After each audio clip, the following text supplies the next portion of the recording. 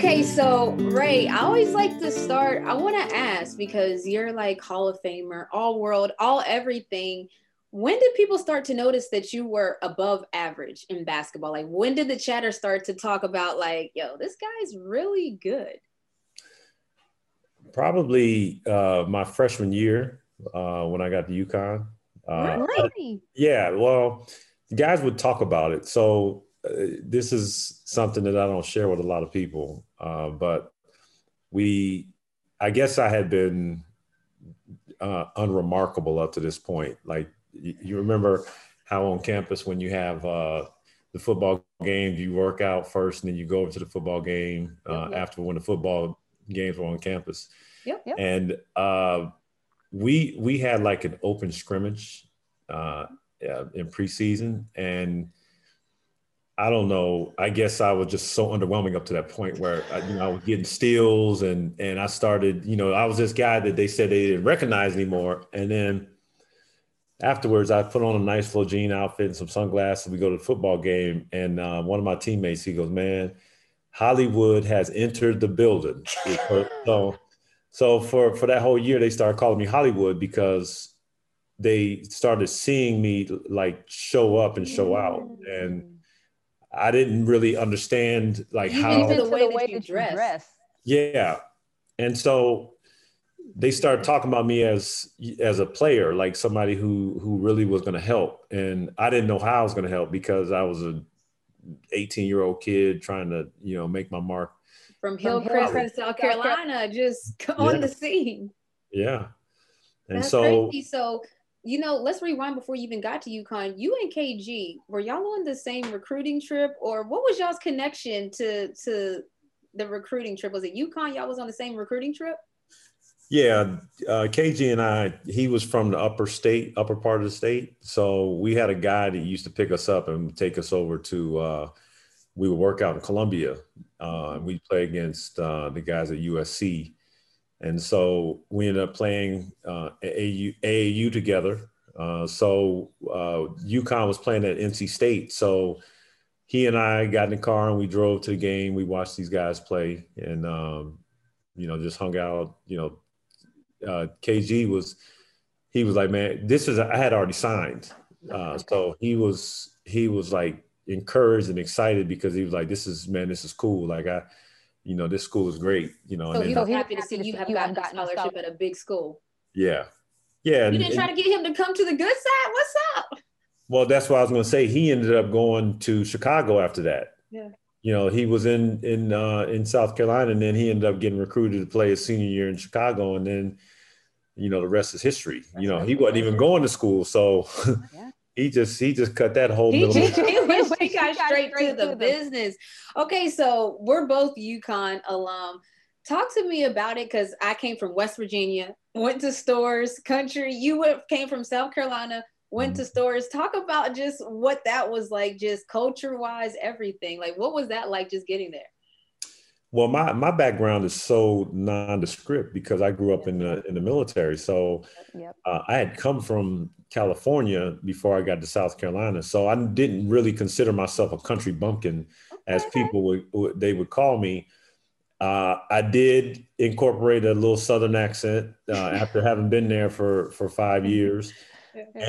But it was interesting because in South Carolina, I wasn't from there. So they didn't claim me as being from there. And I still took on a lot of, the effervescence of what the South was all about, being there at those impressionable years of my life, from middle school to high school. So a lot of my first happened there. So it did help build into who I am.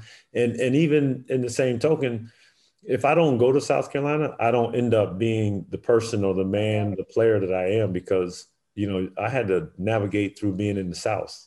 I had to develop a thicker skin. Yes. It made me a little bit tougher because everywhere I had been, I grew up on military bases. So these places they were very controlled. People, everybody was rooting for you. You had the best of everything. It was like being at a private school enclosed on a base. And, we had the best lunches, the best textbooks, the best teachers, everything. So When I got to South Carolina, it was the opposite. It was almost a downgrade, nothing towards South Carolina, but if you're already getting that schooling and that treatment and that attention, then I feel like anything is almost a downgrade from there. Yeah. So every school that I had gone to was funded by the Department of Defense. So you're talking about, so you're talking on these military installations where, you know, when money is going to, you know, our troops, the military, it's providing for these installations all around the world. So the school systems that support the families that are there, the teachers typically are mothers and they get paid very well. So we had the best of everything. When I moved to South Carolina, we immediately now are going to a school that's off base. That is basically, you know, we have a segment of the military kids going there, but it's all civilian kids that are going to school, and they're supported by the county, you know, and just like every other school, a lot of circumstances where these children are left behind. You know, the teachers aren't very well paid. You know, the schools aren't, like, you drink the water in the school and it was like rust water.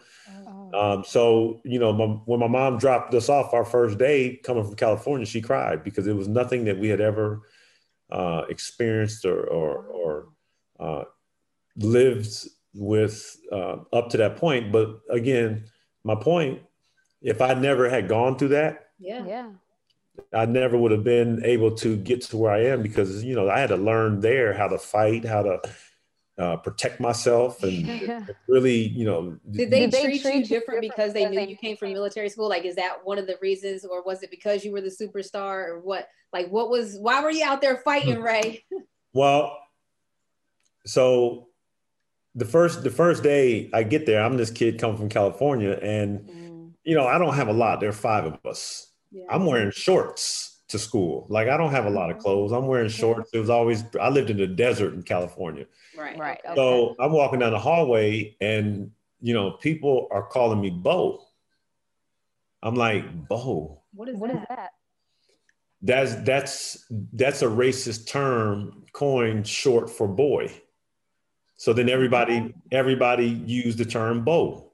What up, Bo? Bo. And I was like, I don't know what you guys have heard, but my name is not Bo, it's Ray. And then, you know, I had, you know, people on me because that first day I had on shorts. So I got called to the principal's office. My dad. Why? Isn't it hot? What was the winter time or something? You had on shorts? At that school, you couldn't wear shorts. You couldn't wear skirts. Oh. You know, because what I've also learned, you know, after that was that the kids there were faster than what I was used to, because 2 of the girls in my grade at that time were pregnant. Oh, okay. So they were doing that almost as like to keep everybody calm, dress code. Yeah. And so the other thing too is I came from an environment where, you know, they're teaching you so much about life and everything is conformed and is proper. So when I moved to South Carolina, where, you know, some kids are in my class that speak Geechee, literally, you know. Oh, wow.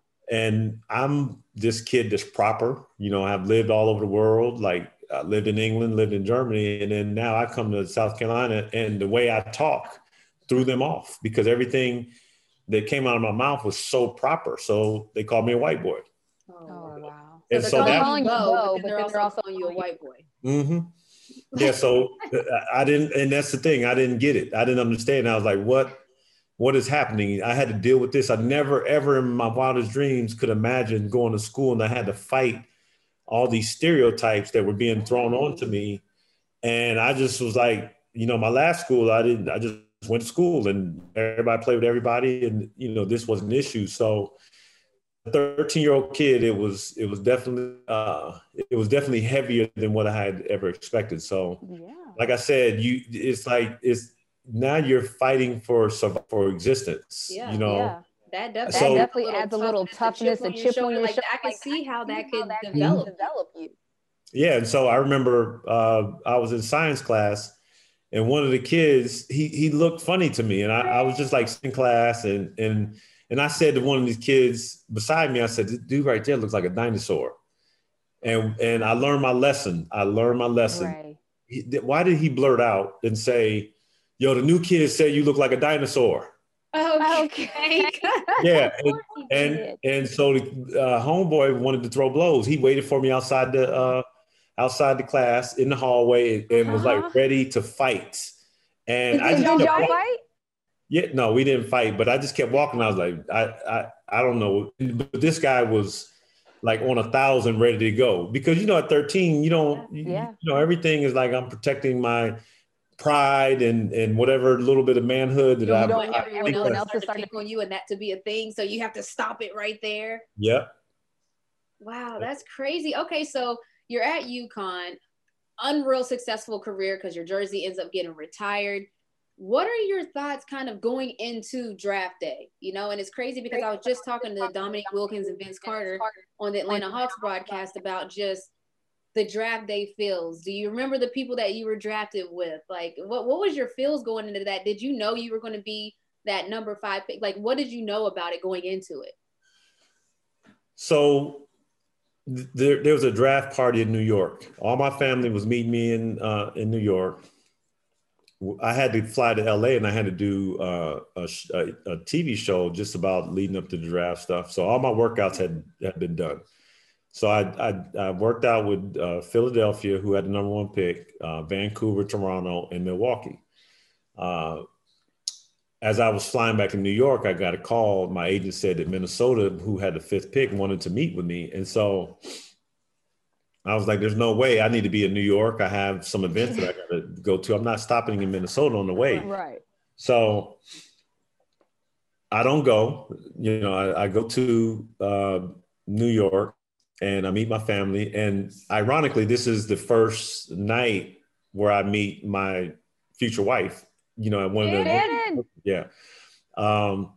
So the next night going into the draft, it was speculated that I was going to go number 4 to Milwaukee. And so before I head to the draft, I'm dressed and I'm waiting before I catch the bus and go over, and I get the phone rings, and it's ML Carr and Red Auerbach.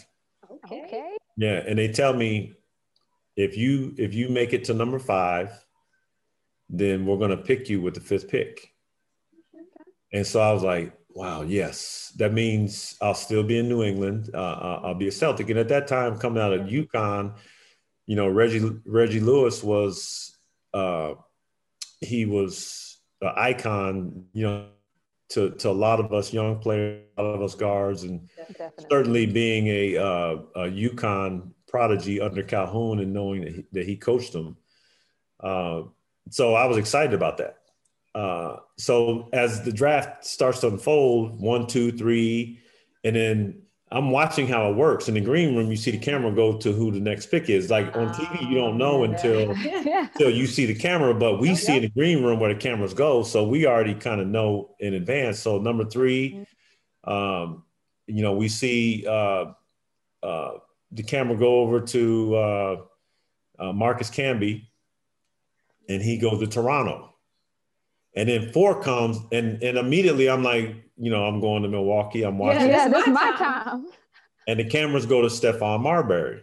Yeah. So I'm thinking, hell yeah, I'm going to Boston. Like, because if Milwaukee picks me, I'm going to Milwaukee, but they're picking Steph, so I'm going to Boston because I already know Minnesota has J.R. Rider. Right. So why would Minnesota pick me? So the 5th pick comes and the cameras come over to my table and my heart just sunk to my chest, or not to my chest, to my stomach. Yeah. And I couldn't understand it for the life of me why Minnesota would pick me at that time, because I don't understand the business of basketball. Right.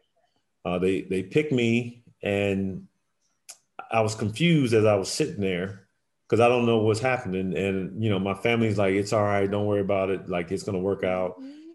And I was like, I don't understand. So then I went up there and I put the hat on, and then I go downstairs and I start getting interviewed about what it's going to be like to play with J.R. Rider. And I'm kind of bullshitting through the interview. Because that ain't what you thought. Yeah, I'm like, first of all, I don't know nothing about the organization. I prepared for this. I didn't visit. Why would you pick me? You don't know anything about me. So 5 minutes later, they tell us, hey, there's been a trade. So now I just get drafted and now I'm traded. So now I go further into a depression because now I've been traded already. So now I go to. Why'd you go to depression? You felt like that changed your stock or your value? Like what made you sad about that? Because I didn't know when a person gets traded, you assume as a young player that, somebody doesn't want you and you're being traded. So there's a negative connotation for me as a young player that you're getting traded, especially this early in my career. I don't even have a career yet. Right. So I ended up sitting there and then swapping hats with Marbury. And then, so now I go back to go over doing the interviews. Now I'm doing them with Milwaukee. Yeah. And Milwaukee, everybody in Milwaukee is booing the trade. I know you're lying. Yeah. So I'm a man at this point without no home. I'm not happy at all. I was miserable because now I'm going to a place where nobody wants me.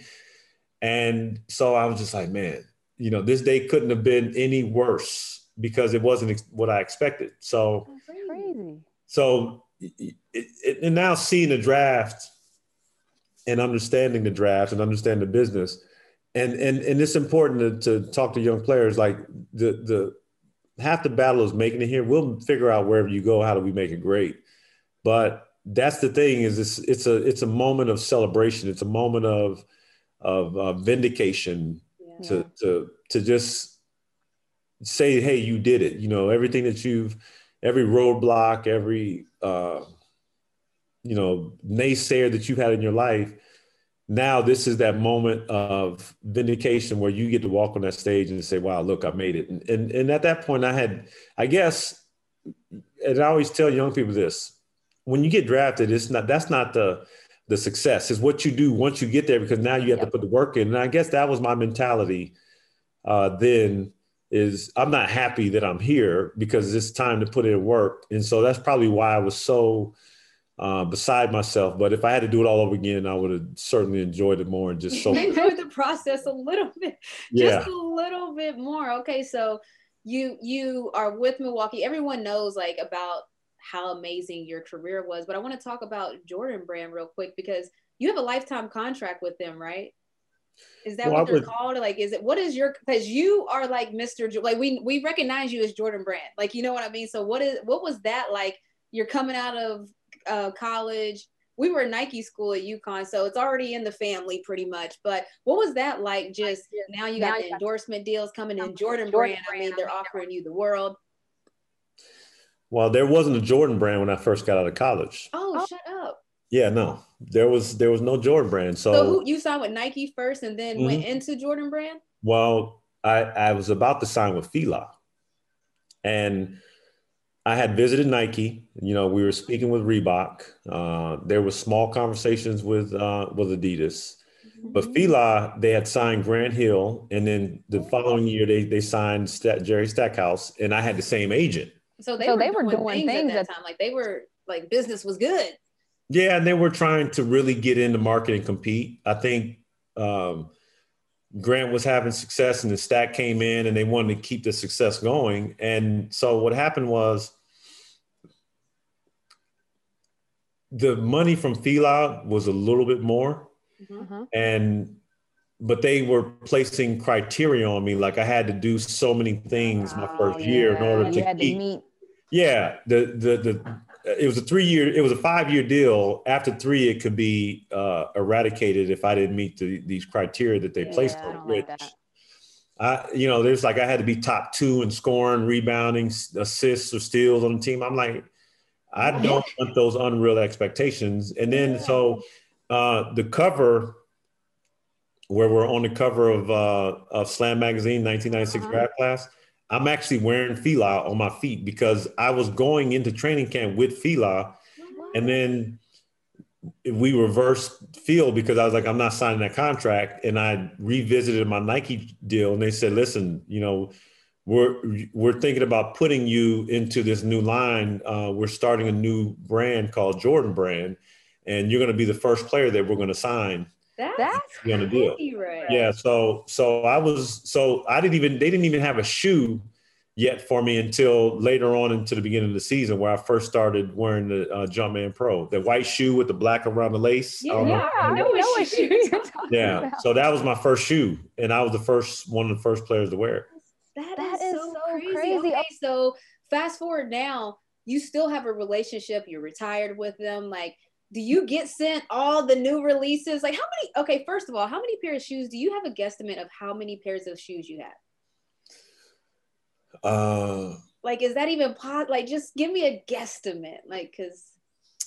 Well, first I have to say that I remember the kid that I never wore a pair of Jordan shoes in my life, ever. Wow. See, that's amazing. Yeah. So growing up, it was like I seen other kids that had them. Yeah. You know when you went to the hoop court and you seen that person that had Jordans on, and had everything, the sleeve, the headband, they had but couldn't everything. Hoop. But couldn't hoop. Like they had the best stuff, and they always like, "You fouled me." I was like, "Man, you don't get your." I would say that's awesome. I have so much, and I've been thankful because I still remember not having anything. So what I do is I give away so much because I know. People better not. That's not what this is about. I just know that sneakerheads love to hear about, like, how many pairs of shoes do you have? Like, what is it like being on Team Jordan to the magnitude that you are? Like one of the first signed player. Like, that's crazy. Yeah. So.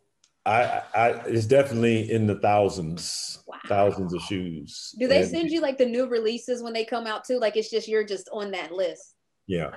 Wow. That's amazing. But you built that because, like you said, you remember being in South Carolina in shorts, so I just to put it in perspective, like you earned that. That's something that you had that chip on your shoulder, it grew on you.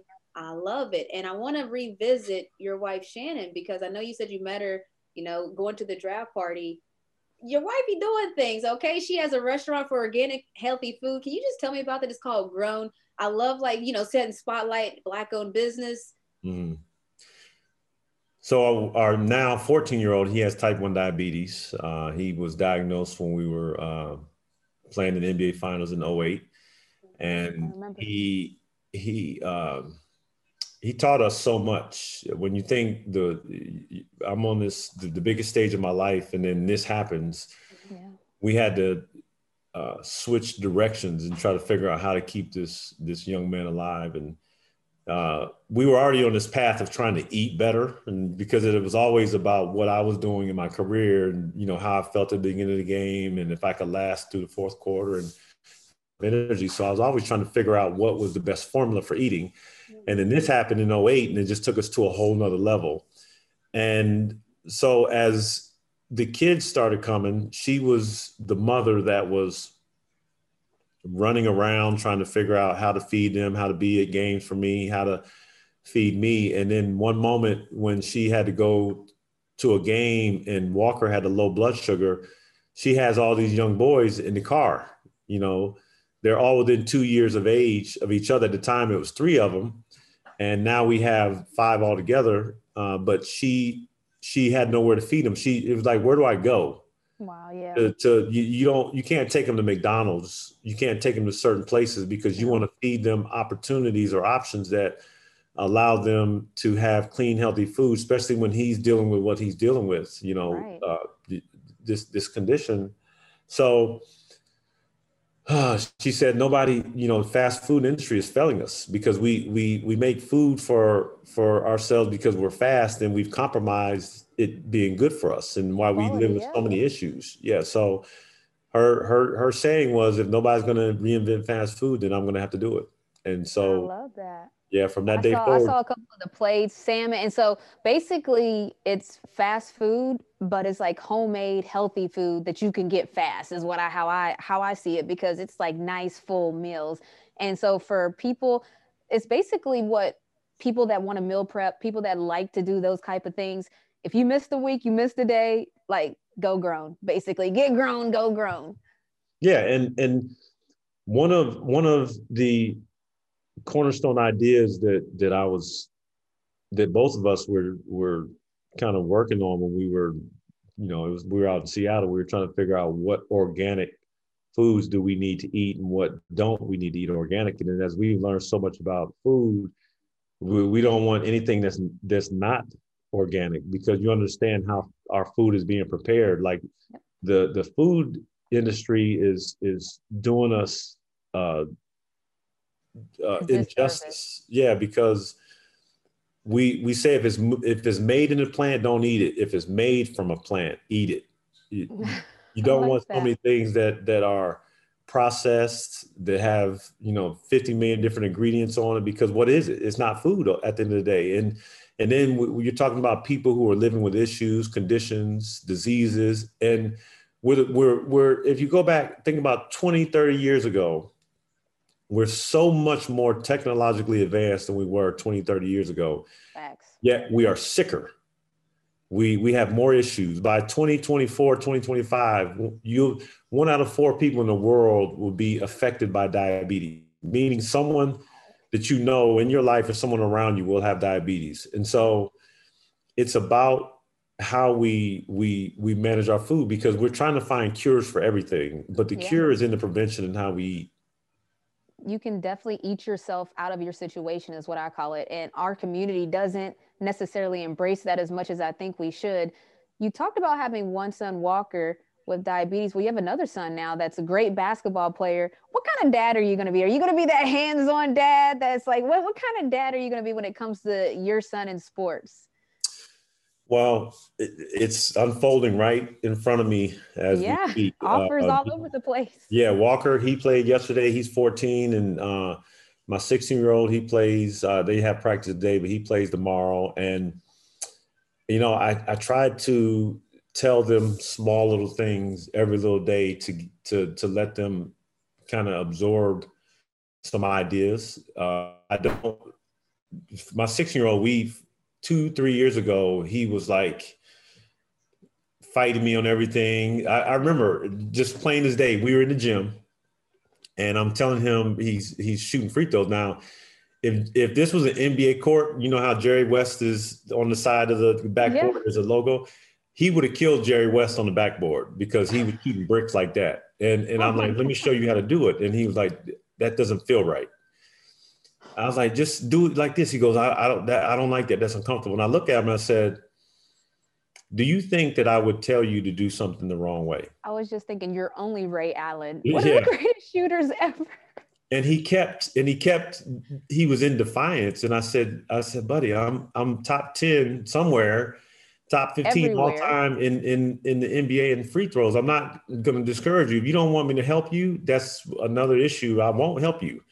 If you want to be helped, I'm going to help you. But if not, I'll walk away. So I walked away, and he comes back and he says, Dad, I want you to help me. And so what I started doing was I started not saying anything to him, because he had to tell me that he wanted my help. It had to be from him. And so one of his friends, dad played baseball, and he's a Hall of Famer as well. And he was over his house. They live in our neighborhood. And he comes into the room and he said, yo, to his son, let's go throw some baseballs. You need get some at bats. So he comes home and he says to my wife, he goes, Mom, how come Dad never asks me to shoot? Because what happens is it's the peer pressure of those around him as people are starting to lift themselves up and be something amazing in their own right, aside from their parents. And she said clearly to him, she goes, Ray, he's waiting for you, because this has your dream. This has to be your desire. This has to be your motivation and ambition. He's not going to come to you if you don't want it, because people expect that he's supposed to hover over you and force you to do this. But no, this has got to be yours. Like, nobody pushed me to become great or to work out every day or to hoop every day. These were my desires. I didn't have a trainer. I didn't have a rebound machine. I didn't even own a basketball. These were all things that you figure out. Now kids are like, oh, I need a trainer. If I'm going to make the team, I need a trainer. The whole thing set up. Yeah. I'm like, no, you don't need anything other than just your desire and your will to want to compete. And no matter where you are, West Virginia, South Carolina, they will find you. Yep.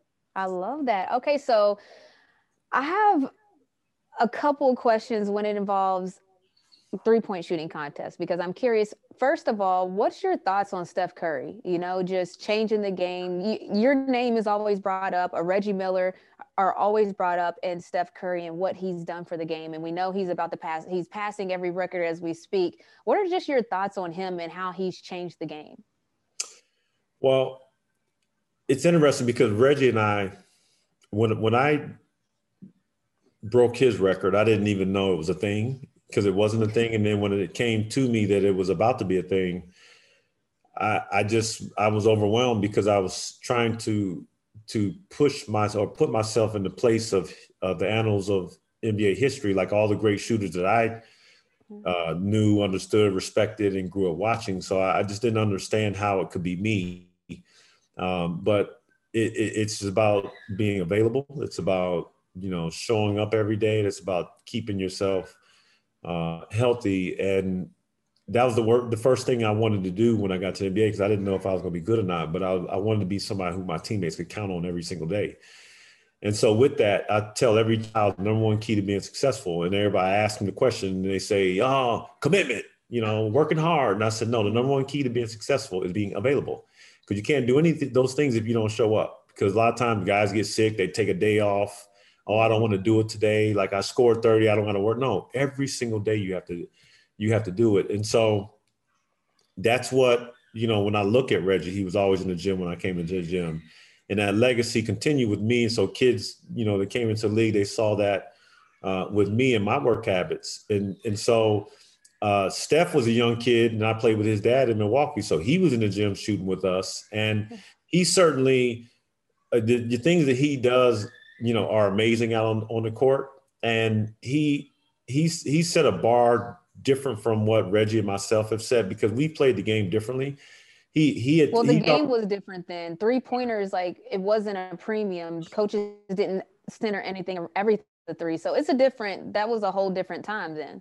Yeah, and that's why it's important. People want to always judge or gauge generational players.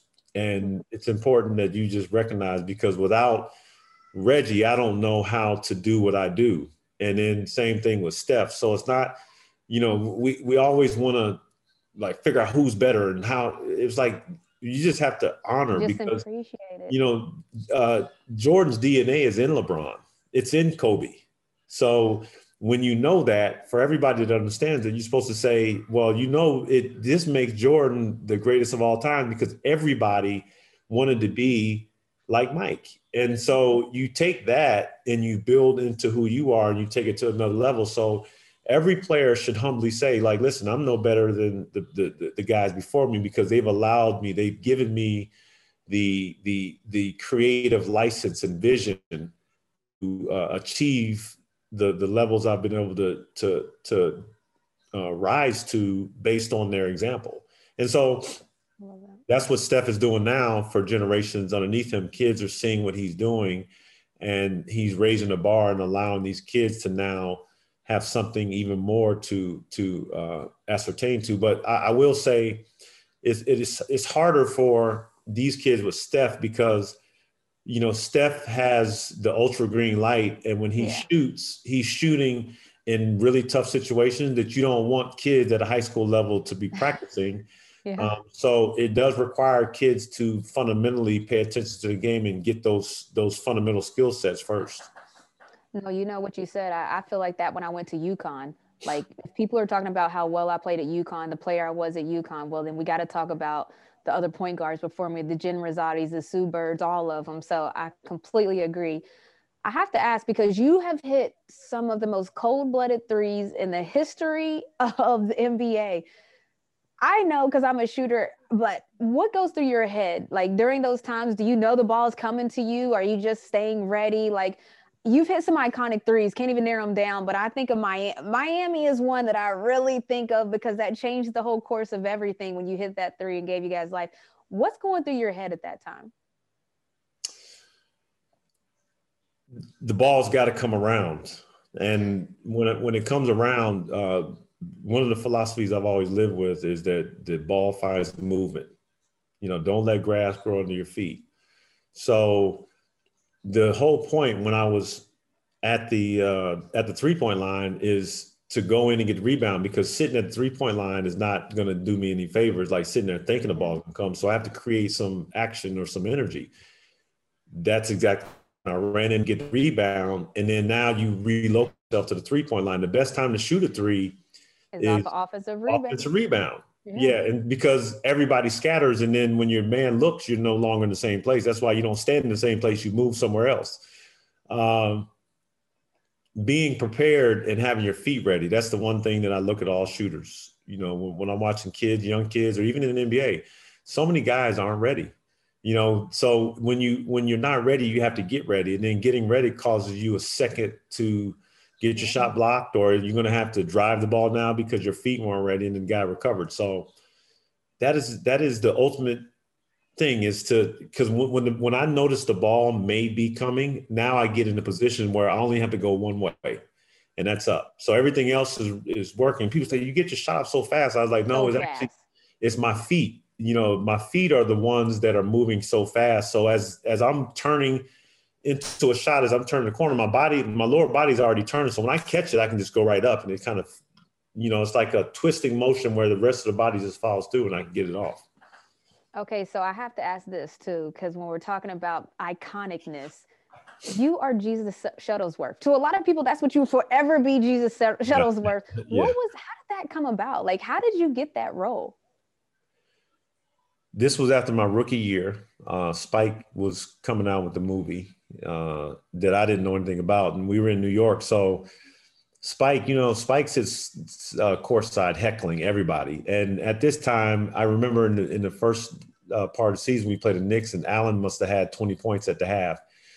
And Spike was over there giving me hell, because he was like, man, you're going to guard Allen tonight? What are you going to do? He's dragging you.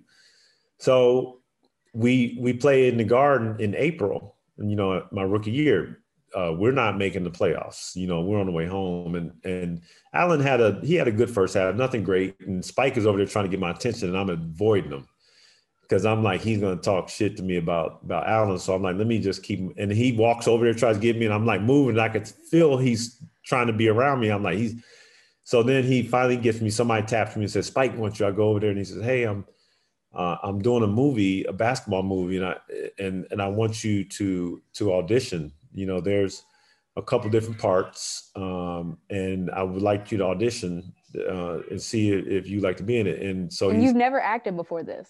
No, I mean, I've done plays in middle school, but I've never really formally acted. And then we exchanged. I gave my number. He called my guy, and then they set it up. And the season was over. A couple weeks later, I left Milwaukee. I was in Connecticut for the summer, and I drove down, and I came in for interviews. And, you know, I didn't know what was going to come of it. I came down like 3 times, and then he offered me the main part. Yeah. And so you didn't even know you were auditioning for the main part?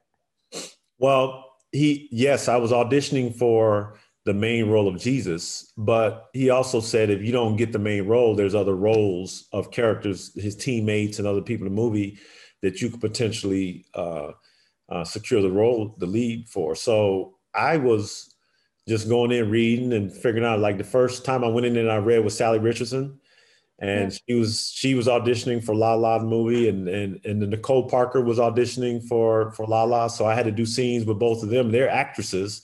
Yeah. I had to do these scenes with them, and I had to get real like comfortable and cozy with them, if you know what I mean.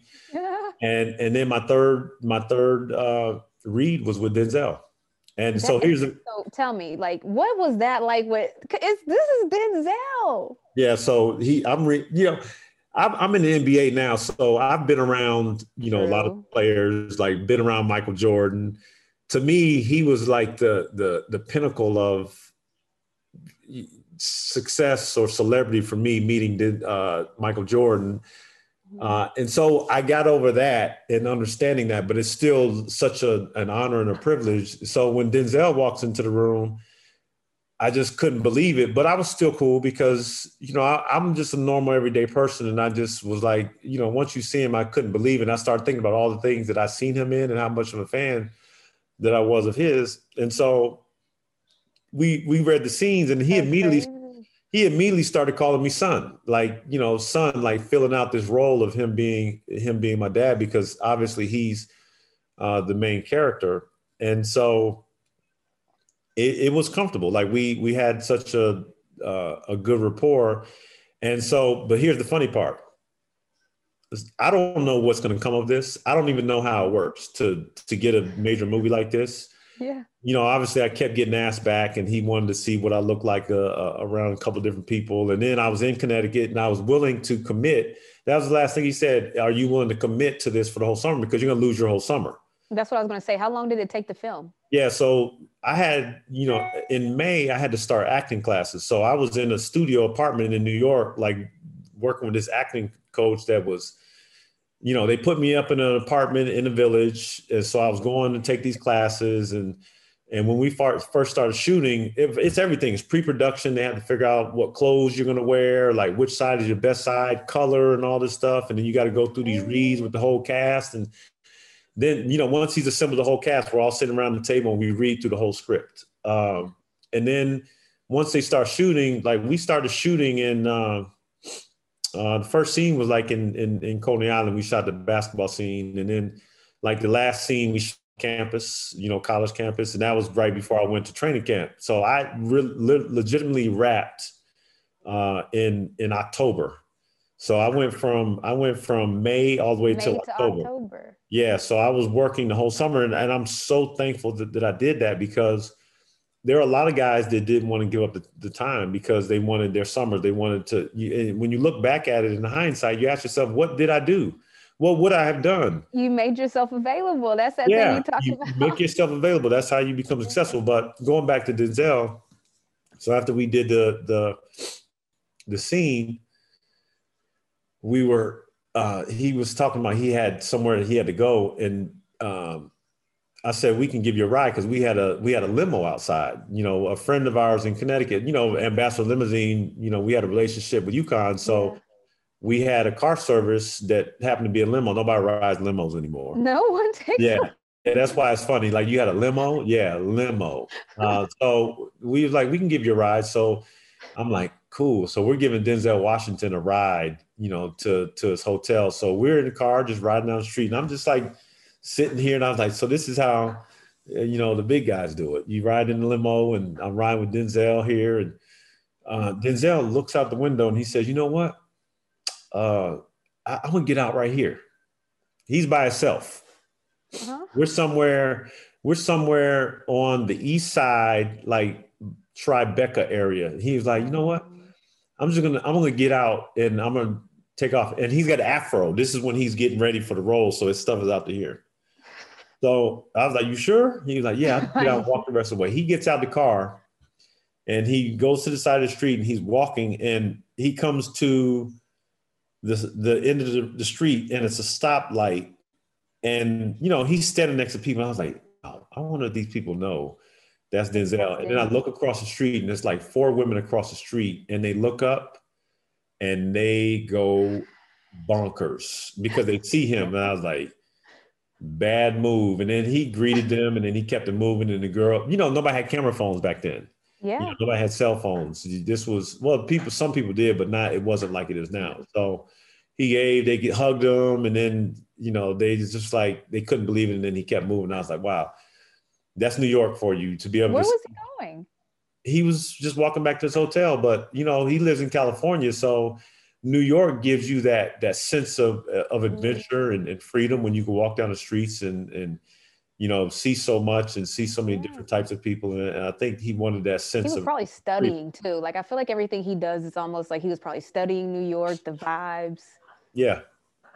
Yeah, I would agree. Right. I thank you for talking to me. Honestly, like I could have talked to you. Like, I feel like we were just having a conversation. I was asking you everything, but you recorded all that? Huh? That was all recorded. I thought we were just having a conversation. No, we are, but it's just like, I want to ask you everything, because I think that people should hear you have a crazy story, and I mean crazy in the best way possible. And so I want people, like, see, something just popped in my head now that I have to ask you real quick. You told me and Drew Holiday, that we need to make sure we tell our own story. We need to write a book and tell our own story. Why do you say that? Why is that important? So many different reasons. So I always feel bad because I was born in this era where You know, you could pull up my clips on YouTube or you know, they'll flash on Instagram, and people will send me things that I did, and you know, they have that connectivity to, you know, my college years. I have a buddy of mine that sends me all these clips on Twitter from when we played at UConn. So many that don't have that. You know, we see only a few clips from Dr. J, only a few from Bill Russell, Will Chamberlain. They're like the same clips because they weren't covered the way we are, and specifically those today. So what happens is there's a generation of Black people who we don't know. That's why Black History Month is so important. You know, it's important, you know, we live our history all year long, but in February, we have the opportunity to allow other people to tell our stories, because there are so many people that have been so impactful in the building of this world, not just America, but in this world. And it's no slight to anybody else that, you know, we're talking about just Black people, but I want people to remember, for the longest time, we haven't been able to read. You know, it was illegal to read, to write, to learn, to use a restroom in a city or a restaurant. Those things were illegal. You know, it wasn't like we couldn't do them. We were told we would be killed, and we were killed in a lot of instances if we did them. And so a friend of my accountant, he tells me this story all the time. He said his mother, the insurance man, when they have insurance men, they would come to the neighborhood every Friday, and they collect money for insurance. And she had to pay a quarter every Friday, and her policy was only worth $1,000. And her whole life, she paid a quarter, way over the policy. And if she no longer paid that quarter, her policy would lapse. Even though she's paid way over the policy, that's all it was worth, was $1,000. Yeah, she's covered it. Yes, but the way they did Black folks in the history of this country, they didn't allow us to amass any wealth. We couldn't buy homes in certain neighborhoods, so we couldn't carry mortgages, so we couldn't put our kids through college. When you look at, you know, the average person in America, the white person, like if you bought a home in a neighborhood whose value went up, you use that to put your kids through college. You know, whether you had an average job where you were working and your wife was working, you were still able to put your kids through college because you could take out a mortgage on your home, and the value of your homes continue to go up. And that's how wealth has been transferred down through generations. And so stories also do the same thing. You know, to understand our brilliance, to understand our legacies, we have to transfer what we've done, what we know, who we are, across the generations. There's a story about how Black people in coastal communities all up and down the South, their properties have been taken away from them because they didn't properly, based on societal laws, have an estate plan to transfer their property to their to their kin. So there's a story about a family in North Carolina. They have fishing on their land. They have juke joints on their land. They have farms on their land, but the original family member that owned it died.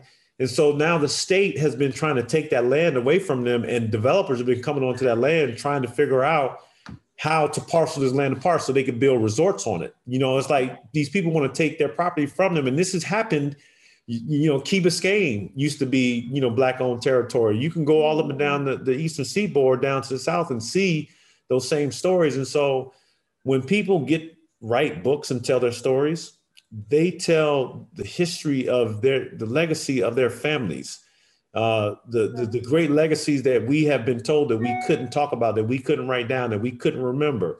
You know, transferring knowledge is wealth. And so each of us Black and brown people have to make sure that we tell our stories, because if we don't tell our stories through books, somebody else will tell them, and 9 times out of 10, they're going to get it wrong.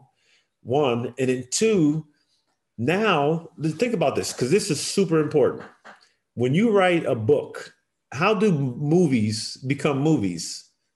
Yeah, they're transcribed books, books. They turn into visuals. Right. So when we write books, that's how books turn into movies. And then when you have stories about Black and brown people in America and around the world that turn into movies, what happens in the movies? Now you have to have a Black athlete or a black actress or actor portray. So now you're giving more black people in Hollywood jobs because there's more stories being told, which thus then gives the diversity that we're looking for in our world. Because young black and brown people, when you see movies where there are black people, it's not that we haven't helped build this country. It's just that our stories haven't been told. So now we're allowing black folks to be acting where there's diversity, where you're saying, okay, yeah, I could see this black person as a doctor. Dr. Charles Drew, you know, is a black man, but his story has never been told because he hasn't, I don't know, I'm sure he has literature somewhere that tells his story, but did he write it? You know, did he tell his story? Did his family pass it down? Like, I'm sure there's something interesting about his story that we should know, that we should learn, that can be a story. And it gives somebody work in Hollywood that then allows America to see the diversity in how this country was built. Beautiful. The transfer of knowledge is wealth.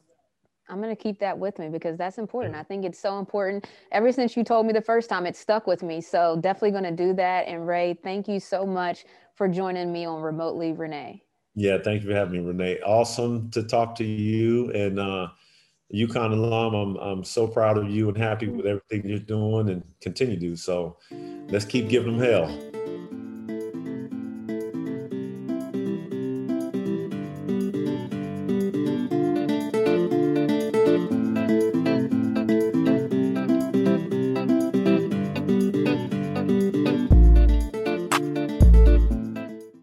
Hi, this is Matt Rogers. And this is Bowen Yang. In a world that sometimes feels uncertain, where communities can be disconnected, there are beacons of hope in your neighborhood. Introducing Neighbor to Neighbor, a California volunteers network. They believe that the people living all around you are your best bet at creating meaningful social bonds and preparing you for the next big weather event. Whether it's lending a helping hand to a neighbor in need or standing together in times of natural disaster, Neighbor to Neighbor empowers you to grow your community. Visit caneighbors.com to learn how you can help build a more connected community. Everyone is talking about magnesium. It's all you hear about. But why? What do we know about magnesium? Well, magnesium is the number one mineral that 75% of Americans are deficient in. If you are a woman over 35, magnesium will help you rediscover balance, energy, and vitality. Magnesium supports more than 300 enzymatic reactions in your body, including those involved in hormonal balance. From functional medicine doctors to mental well-being and female hormone experts, we all know that magnesium is the one mineral to improve all aspects of well-being and health. But which one? Magnesium Breakthrough from Bioptimizers, the trusted choice recommended by leading experts with 7 best-absorbed forms of magnesium to ensure your body receives the support it needs for overall well-being. Go to bioptimizers.com/balance today and use code BALANCE10 for 10% off. Support your journey to wellness at bioptimizers.com/balance. Magnesium Breakthrough from Bioptimizers, your foundation to optimal health and vitality.